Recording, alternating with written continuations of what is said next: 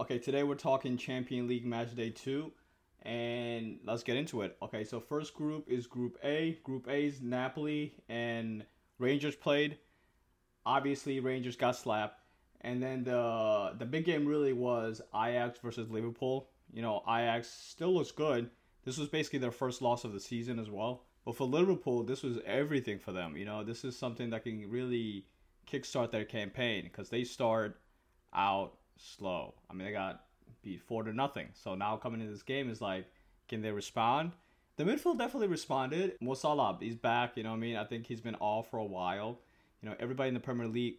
The Premier League, if you're a striker, basically that's the most competitive league you need to go to. Because, I mean, think about it. Who's going to be the top scorer there right now?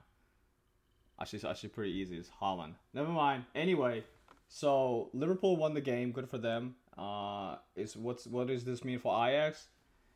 They have to win the next game, or else they're gonna be out. I mean, it's pretty simple. Simple as that. Anyway, let's go to Group B. The big surprise here is Bruges is out here. This Belgium club is in the top of the table.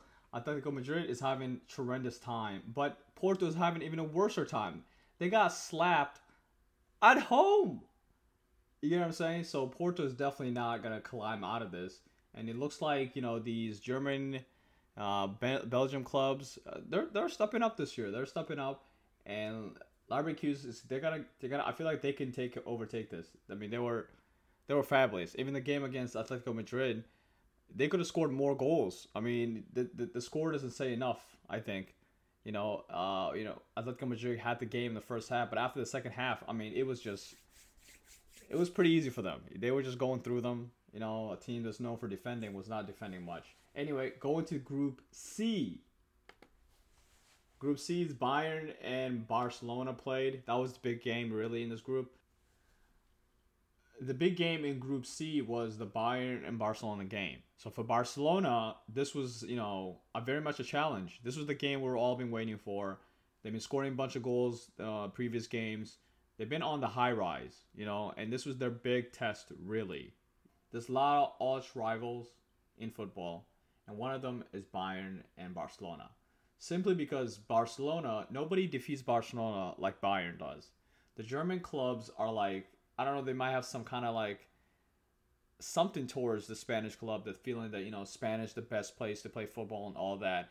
And I feel the Germans don't feel like they're being appreciated enough. So whenever they play against Spanish club, they get very excited. Okay, they get extremely excited. So for Bayern, even though really coming to this game, the only outcome that was the only realistic outcome was that Bayern was going to win, or else they were going to tie. I really didn't think Barcelona was going to win. If they would have won, that would have been a shocker. That would have been what we would have all talked about. But the fact that Bayern won the game, it's not even much talked about, because really, even if you look at the lineup for Barcelona when they went to this game, majority of these players are like pretty much new. You know what I mean? Alonso played the first game. This is like his first debut in the Champions League. He just played, and the first goal that came, it was because of him. So, I think they need more time. Xavi, after the game, they interviewed him. He was saying that he felt that his team was the best team. And I agree. That first half, the fact that Lewandowski had an off night, he had a sitter left to right. And not just that, after the second half as well, they all had sitters and they all missed. This is a game where it really came down to not the football tactics of it all, because what we learn is that Barcelona has the quality. Now it's just a connection. And now they have another chance to really redeem themselves at Camp Nou. Lewandowski, who puked himself, missing all those goals, this is a redemption for him. That's really all I can say in this game. And also, what is it? I mean, the guy is. I mean, the goals that he saves is incredible. Okay, I know that we were missing some goals, but nevertheless, the stops that he was making. One of the commentators was like talking mad smack on him. I'm like, what? What are you talking about? This guy's making great saves. But anyway, longevity, right? Longevity. Inter Milan won their game, and really now it's looking like it's between Barcelona and Inter Milan.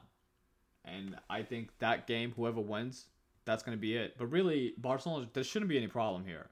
They should easily come out of this. I don't want to have this conversation. Anyway, Group D. Sporting Lisbon demolished Tottenham. What demolish is a harsh word, because that game really, a tie would have been the right result, but nevertheless, Tottenham is kind of. It feels like they lost steam. You know, Song has not been sparking. He's been off for like a minute, and Harry Kane, he's on and off, and Richardson, same him. He's like on and off. They're all of them is like none of them are on right now, and Sporting Lisbon, the fact they were home, that little advantage, just a little bit, they just pushed. Eventually, they got their goals. And Frankfurt, another team who beat Marseille. Like, what? What? They're not German. They're killing it. They're killing it is all I can say. Marseille's not going to make it. And, that's just the way the cookie crumbles. Alex Sanchez came there. Let's see what he can do. It's still pretty early, but no way, right? Anyway, so Group E. Group E, AC Milan is the king. Now, the surprising thing about this group is the fact that Chelsea is in the bottom. Yes, ladies and gentlemen. That's why Tuchel got fired, but mostly because Graham Potter came in here, we're assuming that he was going to just make this team win the next game. And I'm not surprised they at home. So, are they going to make it? At this point, I am strongly want to say yes, but they still can beat AC Milan and everything can change. So I'm going to hold my breath. Still too early to say anything here. And Group F here, Real Madrid, right? That game they played yesterday, it felt like even when they feel like this game is going to be a tie, they're a team who just grind you until you feel that there's just no way. They're like, okay, I guess this game we're going to go a tie. And then out of nowhere, they'll score. The fact that Karim Benzema is hurt, he's not around. Hazard, I don't know why he didn't play. I guess he's hurt. I don't know what's up with that dude. But he's not better than, Rodrigo, Asensio. I heard that he's trying to leave. Why? Stay where you're at, bro. Find a way to stay. Come on once in a while like this and make a goal and go back to the bench, Other than that, bro, don't go anywhere else, bro. So yeah, at this point, Leipzig, I don't know what's going on over there. They're getting slapped by everybody. So they're not going to make it. They're not going to make it. That's right.